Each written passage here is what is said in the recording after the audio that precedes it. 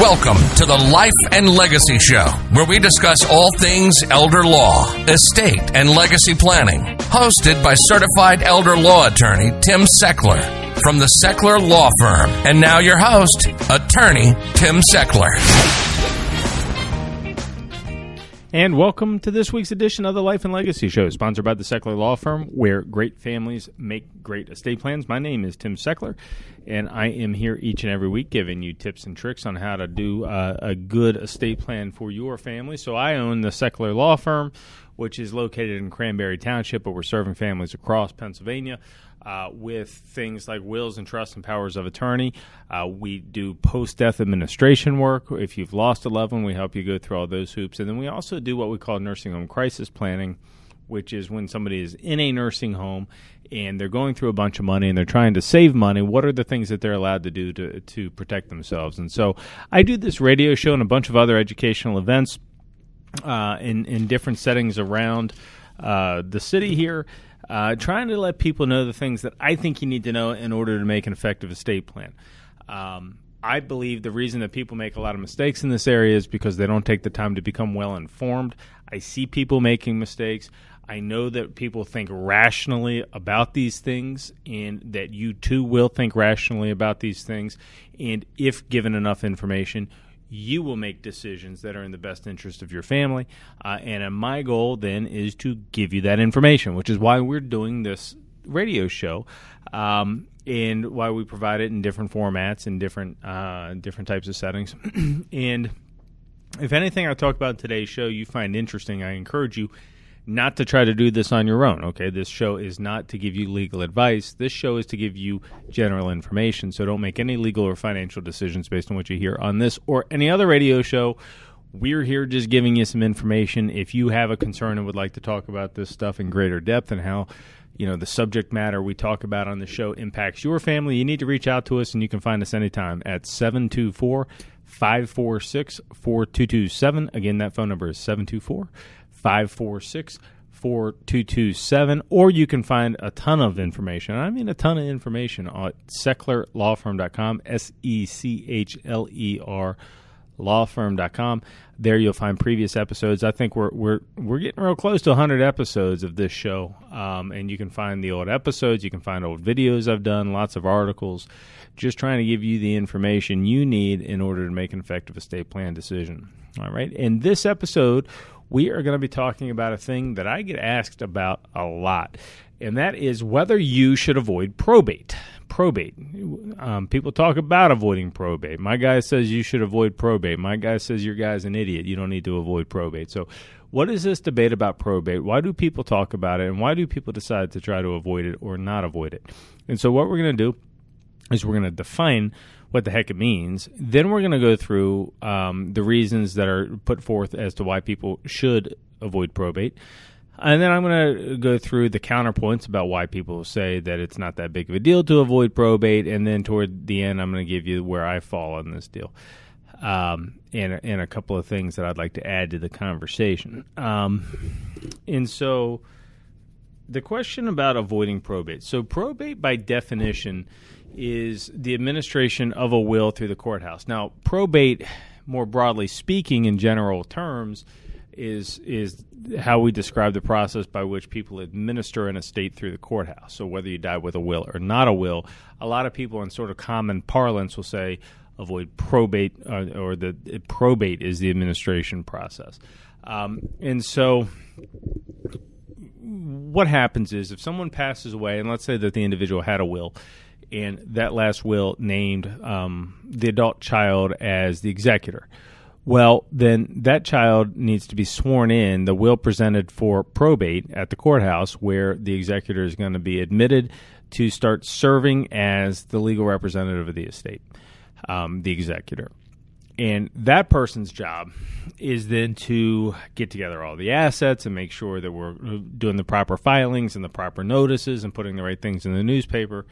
In this process of sort of following all these legal steps in the process of administering someone's assets after they've passed away is what is commonly referred to as probate. Now, commonly speaking, we can't do anything without the judge's permission, right? So there's some things that the judge sort of implicitly allows you to do. Then there's certain things that we may need to go back and ask the judge for their opinion on, or there may be some things that, if there's challenges, we're back in the courthouse and all the rest. And so it is common for lawyers, financial advisors, and probably your neighbor over the fence to tell you that you should consider avoiding probate. So the most common reasons to avoid probate that are put forth are to save some time. Over 99% of executors hire a lawyer when there's actually an estate to administer. And so that means that the executor is spending estate assets to hire a lawyer to help through this process. Now, that's related to the second thing, which is time. Probate, at least in Pennsylvania, takes a long time. It's at least a year in most situations if we want to do it correctly, and I'll talk about that a little bit more. But if we're in this process for at least a year and we've got a lawyer hired for at least a year, we're probably paying for a while, right? So those two things are kind of related. A second or a third thing that's put forth, so you got the expense, you got the time, is the notion of privacy, right? So like most of us spend a lot of our lives doing our best to stay out of the courthouse. I don't want any legal trouble. I don't need the judge's help to manage my family's finances. I tend to keep my information private. So why would I want to file public records regarding my personal information, my family members, my net worth? Why do I want that information to become public through court records when I pass away? And then a fourth, and I'll say, maybe a little bit less important, is just the inconvenience of the whole thing. I was recently working with an executor, and we had to meet down at the Allegheny County Courthouse to get the person sworn in. And the executor had to fly in from Florida, which they were already unhappy about. So right now we got an expense for the plane ticket and the hotel room. They had to fly in from Florida. Then they had to go down. They had to pay to park. And I don't know how you guys feel about going downtown Pittsburgh, but I know a lot of people who just simply don't want to go down there. But then there's this headache, and I got to go there, and I got to stand in line. I got to deal with all of this, and I don't want to do any of this stuff. So there's a bit of the inconvenience, especially if there's kids out of town, different headaches, And so those are sort of like some common reasons put forth as to why people should avoid probate. Now, one issue, going back to the expense thing, I want to clarify something here. The expense for probate fees, like the court fees themselves, really are not that expensive. The expense really ties into legal fees or accounting fees or the different professional services that you will retain, that the executor will retain in order to get the steps done in the correct order. So the expense is more fees with lawyers or accountants than it is with the courthouse themselves. And the second thing to understand in here is people sort of lump together mentally avoidance of the Pennsylvania inheritance tax with avoidance of probate. And avoiding probate, you should know, avoiding probate does not mean we avoid the inheritance tax. They are two different things. And so don't confuse the two. You might save some money avoiding probate by way of legal fees and whatnot. But that really has nothing to do with whether we're saving money on the Pennsylvania death tax. So a lot of people will come in here and they'll have like a revocable living trust, which we're going to talk more about here shortly, and they think that they were avoiding probate, which they think that meant that they were also avoiding Pennsylvania's death tax, and that's not the case. Revocable trusts are still subject to that death tax. Now, I want to add another reason why we may simply not want to be in the courthouse when you pass away. This is a personal anecdote, and it's an experience I recently had where the person who passed away, we were administering someone's estate, and the person who passed away had left money to her grandchildren. Now, these grandchildren were young guys. They were little guys. They were, let's say they were under 15 years old, and some of them under 5. So she passed away, and she left some money to the grandkids. And frankly, relatively modest amounts of money, $7,000, $10,000, whatever the number was. And I think that there was something like 6 or 7 grandkids that were included in this estate plan. And so we get the executor sworn in after Grandma passes away, and we go through the process of notifying these minors and their parents and everybody that was entitled to an inheritance. And we did all the things, and eventually we needed to go in front of the judge to propose a distribution of this estate. And anytime there's minors, we actually have to go through the whole judicial approval of the distribution. Judges tend to want to protect the interest of little guys so that the adults don't take advantage of the little guys, which all makes sense. So we're presenting our notion of how this estate should be administered. We add up the money, we divide by the relevant percentages everybody's going to get, and we come up to this figure, call it $7,000, going to each of these grandchildren, and the rest were going to other people. And we said we had proposed putting the money for the youngsters into an account known as a Uniform Transfers to Minors Act account, which essentially would leave the parents in charge of the money until the kids turned 21. And the judge did not allow us to do that. The judge shared that in his experience, whenever that occurs, by the time the kid reaches 18 or 21 years old, the money's gone.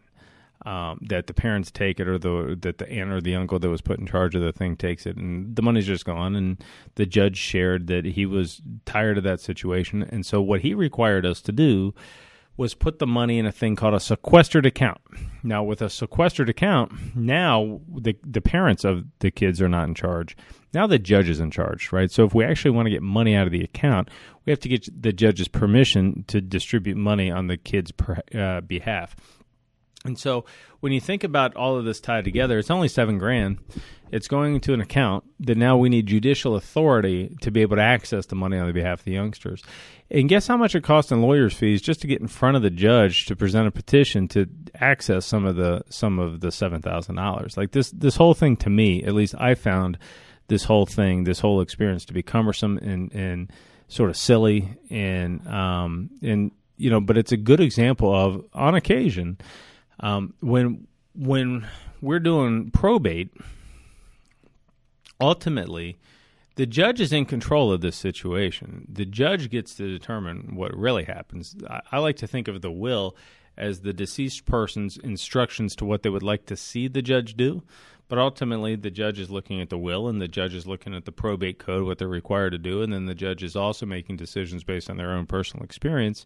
And sometimes the result is really not what Grandma intended, because I think if we could go back in time to the experience I had and said to Grandma, hey, if you give your grandkids $7,000, the judge is going to take control of this money from the time your youngest grandchild is 4 until the time they're 21, that judge isn't even going to be working anymore. And I think that Grandma would have agreed that this entire thing is ludicrous and not what she wanted. And so I just want to add to this that sometimes when we're in the probate system, the judge gets a vote. And sometimes I've just seen, like, this is one instance, but I've seen other times where it just doesn't seem to make sense to me. Now, I'm not the elected judge. I'm not the elected official. I'm sure this judge really did have the experience that he said that he had. But to me, I just kind of felt like, come on, it's $7,000. But the judge is the judge, right? And so, all right, so these are all reasons: expense, time, privacy, inconvenience, and then sort of what I'll just call the judge gets a vote reason why people talk about avoiding probate. So, okay, let's just say that we've decided we want to avoid probate. Now, I will tell you that there are petitioners, there are lawyers in Pennsylvania that will tell you that in Pennsylvania, you don't need to avoid probate. And so the reason they're saying that is because, well, let's just get to a couple of different ways why or how you could avoid probate. Okay, so understand that probate only really applies to the assets that you own in your own name when you pass away. If the assets are jointly held, usually it goes to the joint owner. If it's joint with rights of survivorship, it goes to the joint owner. A lot of people also will put beneficiary designations on their significant financial accounts. So the asset is mine during my life, but I've told the bank or the financial institution where to send the money when I pass away. I've designated a beneficiary. So when I pass away, those assets are not subject to the terms of my will. This is contract law. I have contract with the financial institution. They're going to send the money wherever I told them to send the money in this agreement that we have. Right? So those all assets avoid probate. And then another way to avoid probate is rather than having the assets in your own name, you could have them in a trust. Okay.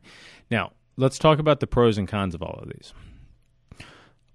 If you have financial accounts, odds are, especially with retirement accounts, odds are that you have a beneficiary designation on that account to a human, someone in your family, who's going to receive that money when you pass away, right? So a lot of people and a lot of financial advisors and banks will tell you to put beneficiary designations on your accounts. And the reason they're telling you to put beneficiary designations on the accounts is because they want you to avoid probate. They want the thing to be easy when you pass away. All right. But here's the challenge with beneficiary designations. Beneficiary designations only allow us to answer really one question, and that is, when I pass away, who gets it, right? And I suggest that there might be some things that you want to think about in addition to just who gets it when I pass away, like, well, what happens if I leave it all to my spouse and my spouse is sick when I pass away? What if I'm her primary caregiver and when I pass away, she's going into the nursing home? Do I really want to have all that money beneficiary designated to her outright? Aren't we just going to lose it to the nursing home? Or what happens if my son has died before me and I haven't updated my beneficiary designations? Folks, do you really know what those contracts say with your financial institutions? Or what happens if I leave my money to my kid and he's disabled when I pass away? Or what happens if I leave the money to my kid and then 6 months after I leave the money to my kid gets sued, or my kid goes through a divorce or passes away? If I leave my money to my kid and then my kid passes away 6 months later, is it going to her husband or is it going to my grandchildren? Because I'd much prefer it going to my grandchildren. See, these what-ifs, what I call these other tough questions, are really what we dive into when we're working with people in an estate plan. You know, if your situation is equal shares to the kids, look, that's not a tough one for us to draft, but the tough part is, what happens if any of these things are going on when they get the money? What happens if they're going through a divorce? What happens if they're disabled? What happens if they're sick? What happens if your wife is sick? What happens? And it's these what-ifs that really lead us to doing estate planning. We talk all about this in our upcoming estate planning workshop, which we have around in our office and elsewhere around in the community. You can find out about these. If like something I'm saying to you has like triggered I need to go do something about this stuff. You should come to one of our upcoming workshops. They're free. They're educational. I try to keep it light and funny. We're just trying to get you the information you need to make good decisions. You can find out all about our upcoming workshops at SECHLERLawFirm.com, SECHLER lawfirm.com, or give us a buzz, 724-546-4227. I'd invite you to come to one of our workshops and get the information you need. I usually do the workshops. There's another attorney that does the workshops from time to time. But come prepared with questions. We come prepared with answers. And if you come to the workshop, then we give you a free consultation afterward to determine if, like, based on what you learned in the workshop and your goals, if it's a good fit for us to do some planning for you. And, you know, one of the things you're going to learn when you're there is the danger that I perceive in relying too heavily on beneficiary designations, because you just simply don't get to plan for the real world. The real world involves disability. The real world involves premature death. The real world involves divorces. The real world involves nursing homes. The real world involves all of these stressful things. And I encourage you not to try to oversimplify your plan and avoid all of these things, because it's these things that end up taking a family's money. It's these things that end up causing all the drama and the stress. It's not equal shares to the kids. That's the easy part. The hard part is, if when they get the money, there's something going on, have we done anything to protect our family from that something, right? And so, you know, let's bring this back in context. So if you pass away and you own assets in your own name, those assets go through a will and they go through probate. Most of your financial advisors or banks have told you to avoid probate by putting a beneficiary designation on an account. But a beneficiary designation doesn't allow you to do this other important planning. which is why a lot of our clients decide to use trusts. Now, we do a couple of different types of trusts in our office. One type of trust is a thing called a revocable living trust. And the idea is, you could think of a trust like you think of a company. So the name of my company is Seckler Law Firm. It's its own legal entity, right? I'm in control of it, but it owns the microphone I'm speaking into and the computer I'm staring at, the desk I'm sitting at. It owns these things. And if you create a trust, it's kind of like that. So you kind of create this new legal agreement, this new legal entity, and then we make some of your assets subject to this agreement. You could think of it like changing ownership of the assets to the trust. Now, with a revocable trust, you're in control of your money for the rest of your life, right? So you put the stuff in the trust, and life kind of goes back to normal. You're in control. You're what's called the trustee. You're the beneficiary. The money's for your benefit. Life goes back to normal. The difference is when you ultimately pass away, those assets are technically not in your own name, which means they're not subject to the will, which means you don't have to go through probate. So the revocable trust says, upon your death, give the stuff to the kids in equal shares or whatever the distribution is, so we get to avoid probate while answering those other important questions like what happens if someone's disabled, what happens if creditors come after the money, et cetera, right? So we can do that other important planning. Now, here's the pushback on revocable living trusts is when you pass away, revocable living trusts are still subject to creditors' claims, and it can still take a while to administer, and you still have to have a lawyer. My opinion is the legal fees aren't going to be what they're going to be in a courthouse, so you save some money, but you don't avoid all of the headaches of probate. You avoid some of the headaches of probate. But the biggest problem that I see with a revocable living trust is that revocable living trusts don't protect assets from the real threat. And the real threat, at least it seems to me, is what happens if I get really, really sick before I pass away. Revocable living trusts don't do anything to protect assets.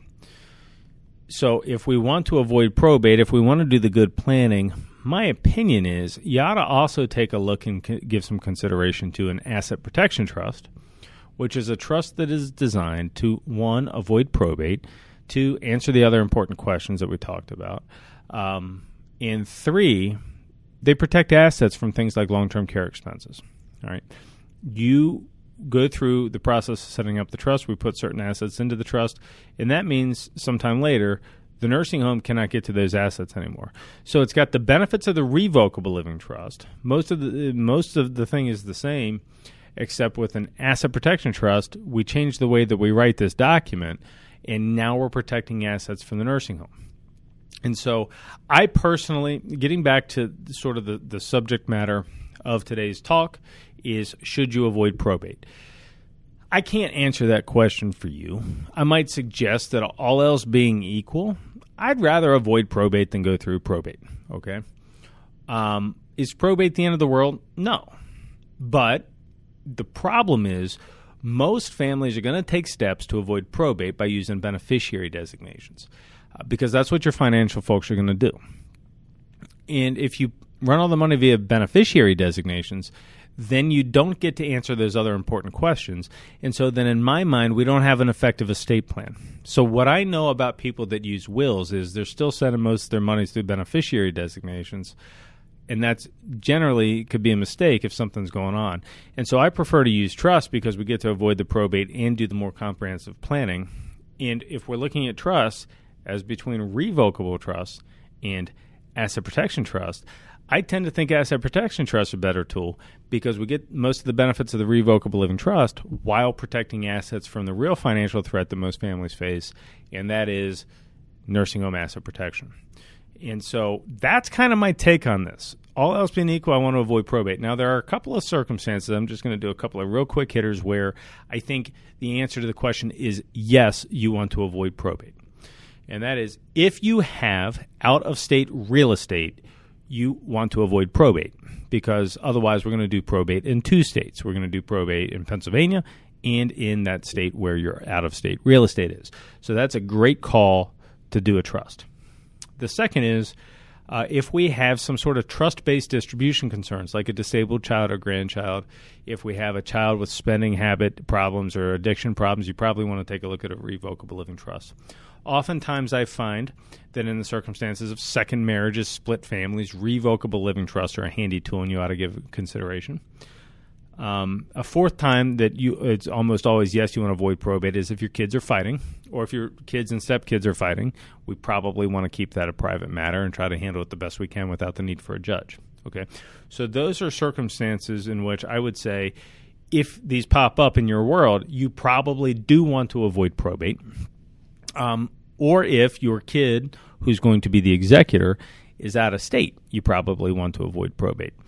The best way, in my opinion, to avoid probate is to use a trust, and the best trust in most families tends to be the asset protection trust. And there you have it. That's how I think about this stuff. If you want to learn more, come to one of our workshops. It's really hard for me to give you like the whole snapshot of this thing in a half-an-hour radio show. So you come to the asset protection workshop. We talk about wills in depth. We talk about trusts in depth. You ask all the questions you want. We'll get you the information you need to make good decisions. You can find out about our workshops at SECHLERLawFirm.com, SECHLER lawfirm.com, or give us a call at 724-546-4227. I appreciate you listening this week, and we'll see you again next week. This has been the Life and Legacy Show, sponsored by the Sechler Law Firm, where great families make great plans. SechlerLawFirm.com or call 724-841-1393.